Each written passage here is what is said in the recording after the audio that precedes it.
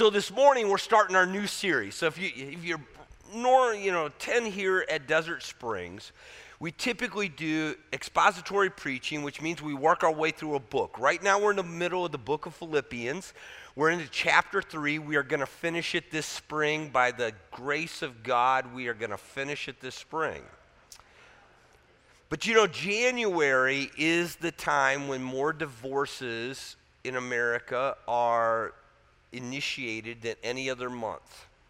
You know why? Makes sense, doesn't it? Yeah, all the pressures of the holidays, the bills come due, the financial piece of it. So we always take a little time to do some, talk about home, family, and we're going to talk about couples now. We're calling it power couples. What are some of the muscles that you really need to stretch, you really need to engage? Today we're going to talk about intentionality. Next week we're going to talk about the power of vision, which I think is one of the most key pieces to having an awesome marriage is the power of vision. Then the next week we're going to talk about the power of oneness. What you can do when your lives are together as one. And then the last week, the power of grace. So we encourage you to come. But here's the thing. I realize that, a lot of what I'm going to say, at least some of the things I'm going to say during this series this morning are going to run against what our culture's telling us, right? It's just not going to line up. Now, my argument would be that if you look at our culture in marriage, we're not doing so hot. We have more divorces, we have more single-parent households than we've ever had before. And I think our culture is actually part of the problem.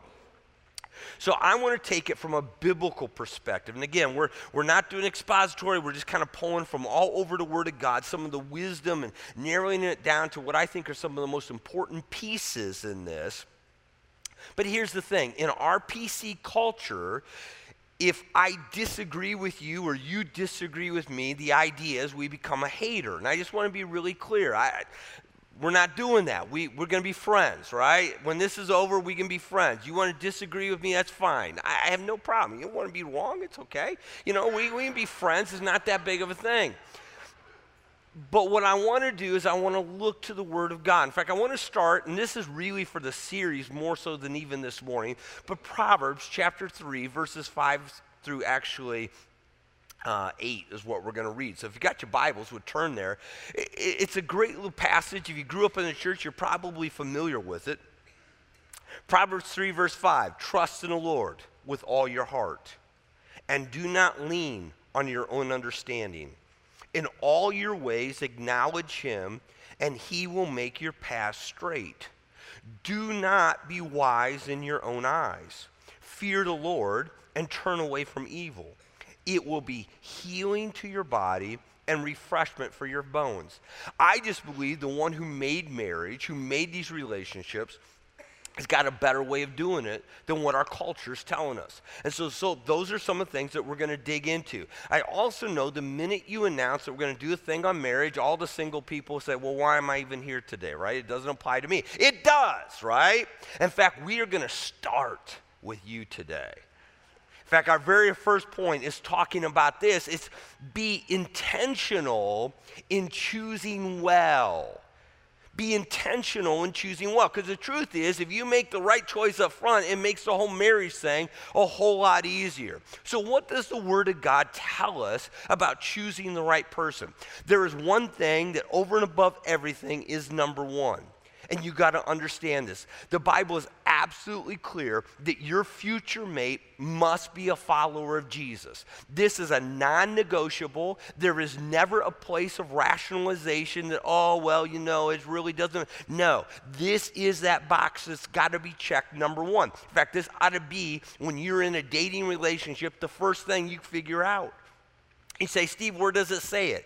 It says it in 2 Corinthians chapter 6. It says, do not be bound together with unbelievers. Now, honestly, this verse is not just talking about marriage. It's talking about business. It's talking about a lot of different things. But there is no place in life where you are bound together stronger than in marriage. Do not be bound together with unbelievers. For what partnership does righteousness have with lawlessness? What fellowship has light with darkness? What harmony has Christ with Belial? What has a believer have in common with an unbeliever? So number one, you can't work around this one. And sadly, people don't listen. You know, I've been in full-time ministry now, close to 39 years.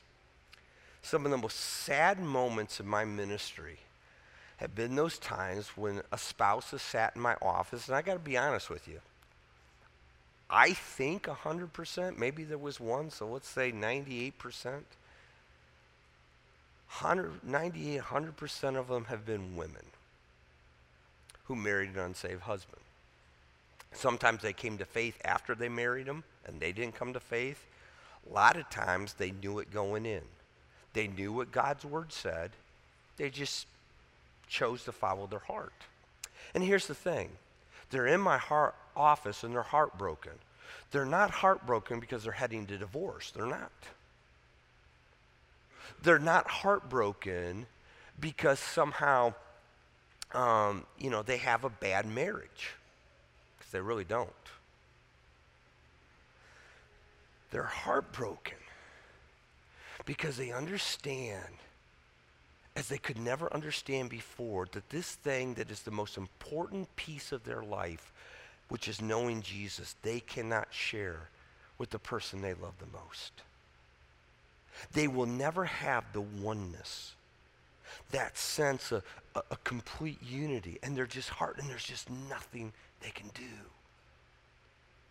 And maybe you're here today, and maybe that's the situation you find yourself in. You're married to an unbeliever. We say, well, do I get divorced? No, the Bible speaks really clear. You don't get divorced. You're there, you live there. In fact, in 1 Corinthians chapter 7, Paul says, to the rest I say, not the Lord, that if any brother has a wife who is an unbeliever, she consents to live with him, he must not divorce her. And a woman who has an unbelieving husband and he consents to live with her, she must not send her husband away. No, you're there, so live 1 Peter 3, live in front of them, pray, God will draw them to themselves. You got a tougher road to hoe, but stay in it. But if you're not married and you're still in that choosing process, then number one. So, that kind of speaks to where do we go find potential spouses? If the number one thing is that they know Jesus, might give you some wisdom about where you ought to be looking. Secondly, your future mate needs to hold the same values that you have. What are the things that are important to you? Like for you, is it important that you're respected? That people value you? Well, then when you got to put this piece together. And so as you're dating someone, do they show respect to me? Do they treat me with respect? Because the truth is, if they don't do that while you're dating and getting to know them, they're not going to shift and change all of a sudden when they get married. I want somebody who loves Jesus and is into spiritual things, all right? Are you always having to bring up the spiritual issues? Are you the one having to drag them along? Or is it something that's a part of them? They're not going to change. It's there. Purity is something that's important. Okay, so are they pressuring you for sex before marriage? It's not going to change. Women in particular tend to like to be pursued. I think it kind of goes to how God made the male and female. And if he's not pursuing you, you're the one having to call, you're the one always having to go after him, that's not going to change. So figure out the things that are important to you, the values that are important to you. What's it going to look like to raise kids? What's it going to look like on how we're going to handle money? And have those discussions. Put it together. Amos puts it like this. Can two people walk together without agreeing on the direction? We're going to talk about this next week a lot when we talk about the power of vision. But man, if you don't hold the same values, it's going to create issues. So let me maybe give you some practical safeguards you can set up in dating that I think will help. 4 of them real quick. Number 1, when you're starting to date someone, let people who know you, love you, let them in. Let them get to know that person. Let them be your eyes and ears. You know, the Bible says that there's a lot of wisdom in a multitude of counselors. And I know you're sitting there saying, but Steve, you don't know my family. They're crazy. And I may go, well, I may not know your family, but I've seen those families. I get that. Well, don't you have anybody in your life that loves you who's not crazy? Who understands who you are, who you can bring in and let them see and put eyes and ears to this, that you're not missing things. They're seeing the same thing that you are. Number two is you need to get to know their friends and family. Who are the people they gravitate to? Who are the people that they spend time with? They're going to be a lot like them. Are they people that are kind? Are they people that are gracious? Are they people that you need to get involved in? And I tell you, it ought to be a bit of a red flag. If for some reason a relationship, you don't want to bring them into those people in your life, or they're trying to keep you from those people in their life, something's going on. You better check it out. Number three, you got to explore the past. You know, this idea that the past is the past. And, I love it. You watch the commercials. They will... like for a mutual fund on television, and they always put the disclaimer, right? Past performance is not indicative of future performance, right? And you sit there and you really think about it and you go, well, if it's not, then what is? Right? Wouldn't past performance probably lean to how you think it's going to operate in the future? And so when you sit down and you begin to explore the past, it doesn't mean they're perfect, doesn't mean you're perfect, but man, there's no surprises. We're out. It's all here. In fact, we have a relative that married a guy 20 years ago. And once they got married, found out that all his adult life, he's had money problems. Guy goes through it like water. Guess what? 20 years of marriage, what do you think their number one problem's been? Could have probably fixed it before they were married if he just owned it, kept it private. Man, you need to explore your past. The third thing then is you got to explore common interest. What do we enjoy doing together? And I'm trying to think, how do I explain this? When it comes to love, opposites attract, right? You know, that the reserved person finds that extrovert, and it's just, man, it's just like magic. And the person who's not athletic finds the real athletic one, and the person who's really athletic finds the real brain, and it's just so cute and it's so wonderful.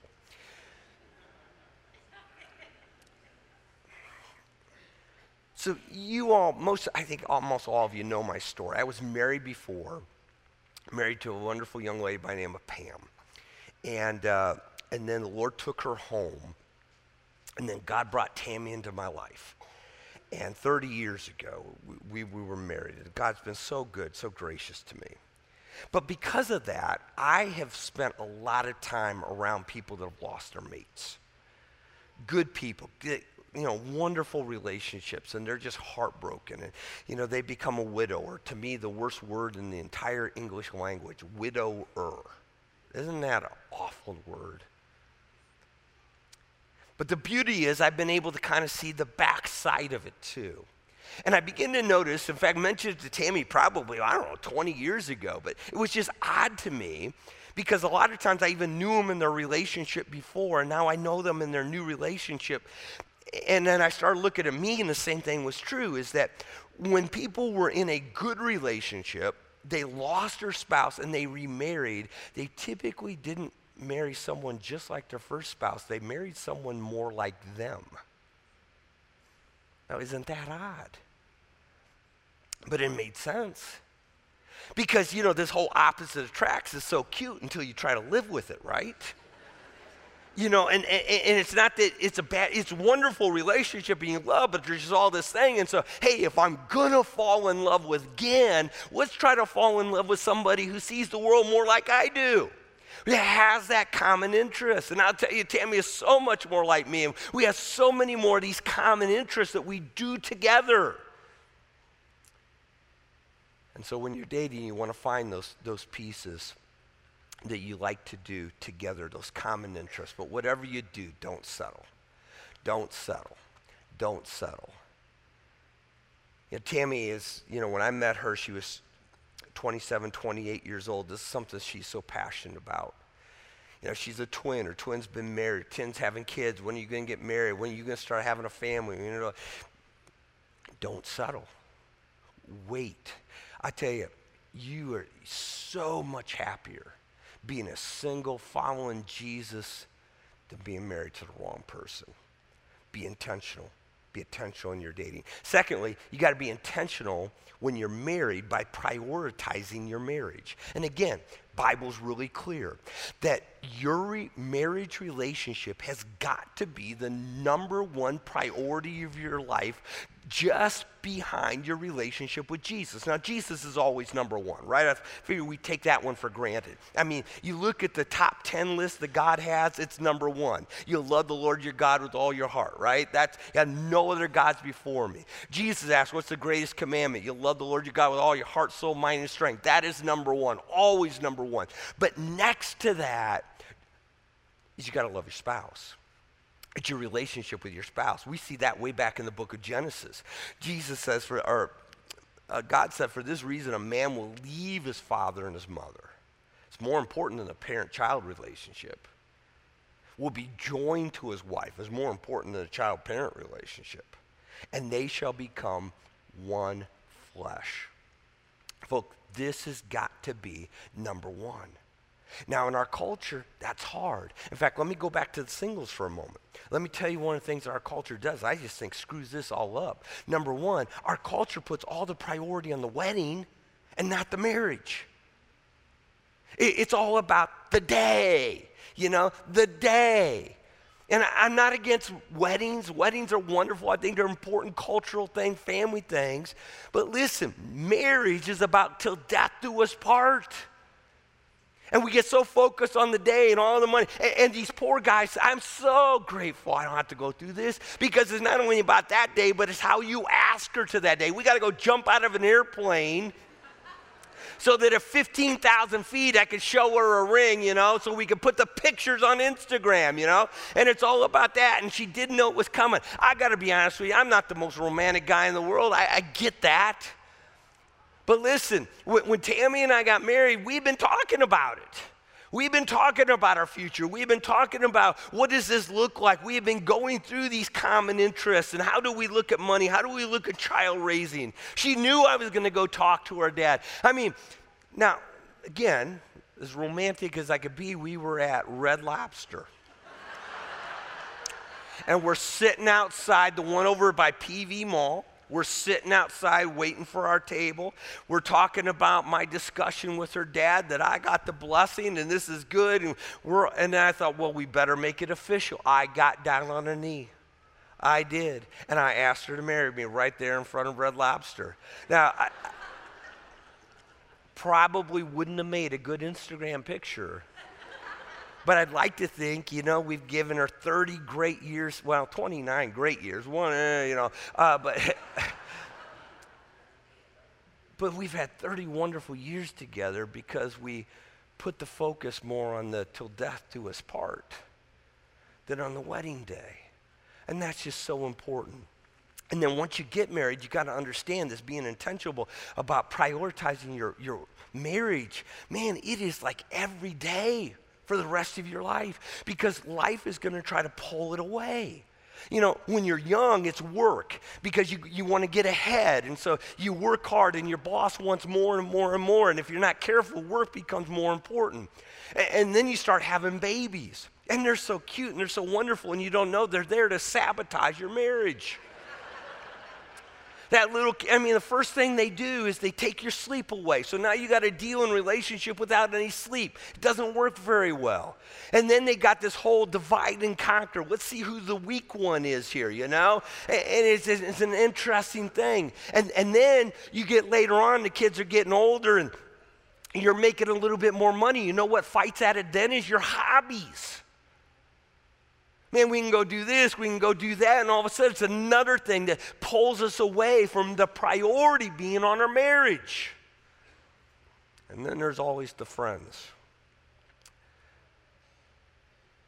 They want the time and the energy. And again, is there anything wrong with friends? Is there anything wrong with hobbies, kids? Of course not. It's priority. You got to be intentional. It's got to be the most important thing next to your relationship with Jesus. It's got to be your relationship with your spouse. And so if I could, this is really what this whole series is about, but if I could boil it down to two simple things today, just to give you a little handle, the first thing I would give you is time.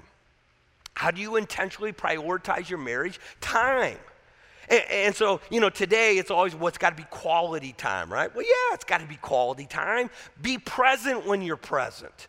If you're just together, you all have seen it, right? You're in the restaurants, you look around, everybody's on their phone, right? Yeah. Be present when you're present. But the reality is it got to be more than just quality time. It's got to be quantity of time. This is number one. Now, does that mean every day? No, there's seasons. There's seasons when life is busy. I got to be honest, there's seasons when ministry is busy. We know that. But those seasons can't become every season. There got to be seasons where we get away. Again, this is going to go against the grain. But, it breaks my heart. I meet couples all the time, and, they got kids now that are in their teens and on down. And I'll sometimes ask, when's the last time just you and your spouse got away? Oh, we haven't since the birth. Why? Well, we don't know who to trust and all this. And I'm going, man, it's dangerous. Because kids aren't number one. Your marriage got to be number one. You got to invest time in this, so time is important. Secondly, it's energy. Energy. Do you know the number one complaint of people in a marriage is just simply, I feel like I'm taken for granted? I'm sure everybody who's married here has felt that at some point. That I'm just part of it. I'm kind of the roommate right now. We're into this. You got to get energy. And I thought, how do I illustrate this? And, in our home right now, my daughter, my youngest, is 24 years old. And she has that special somebody who is entering her life. And we really like him. Wonderful Christian young man, loves Jesus. In fact, I think he knows my heart and kind of how to win me. He came over the other night, was talking to me about getting to share his faith the other day, and it was cool.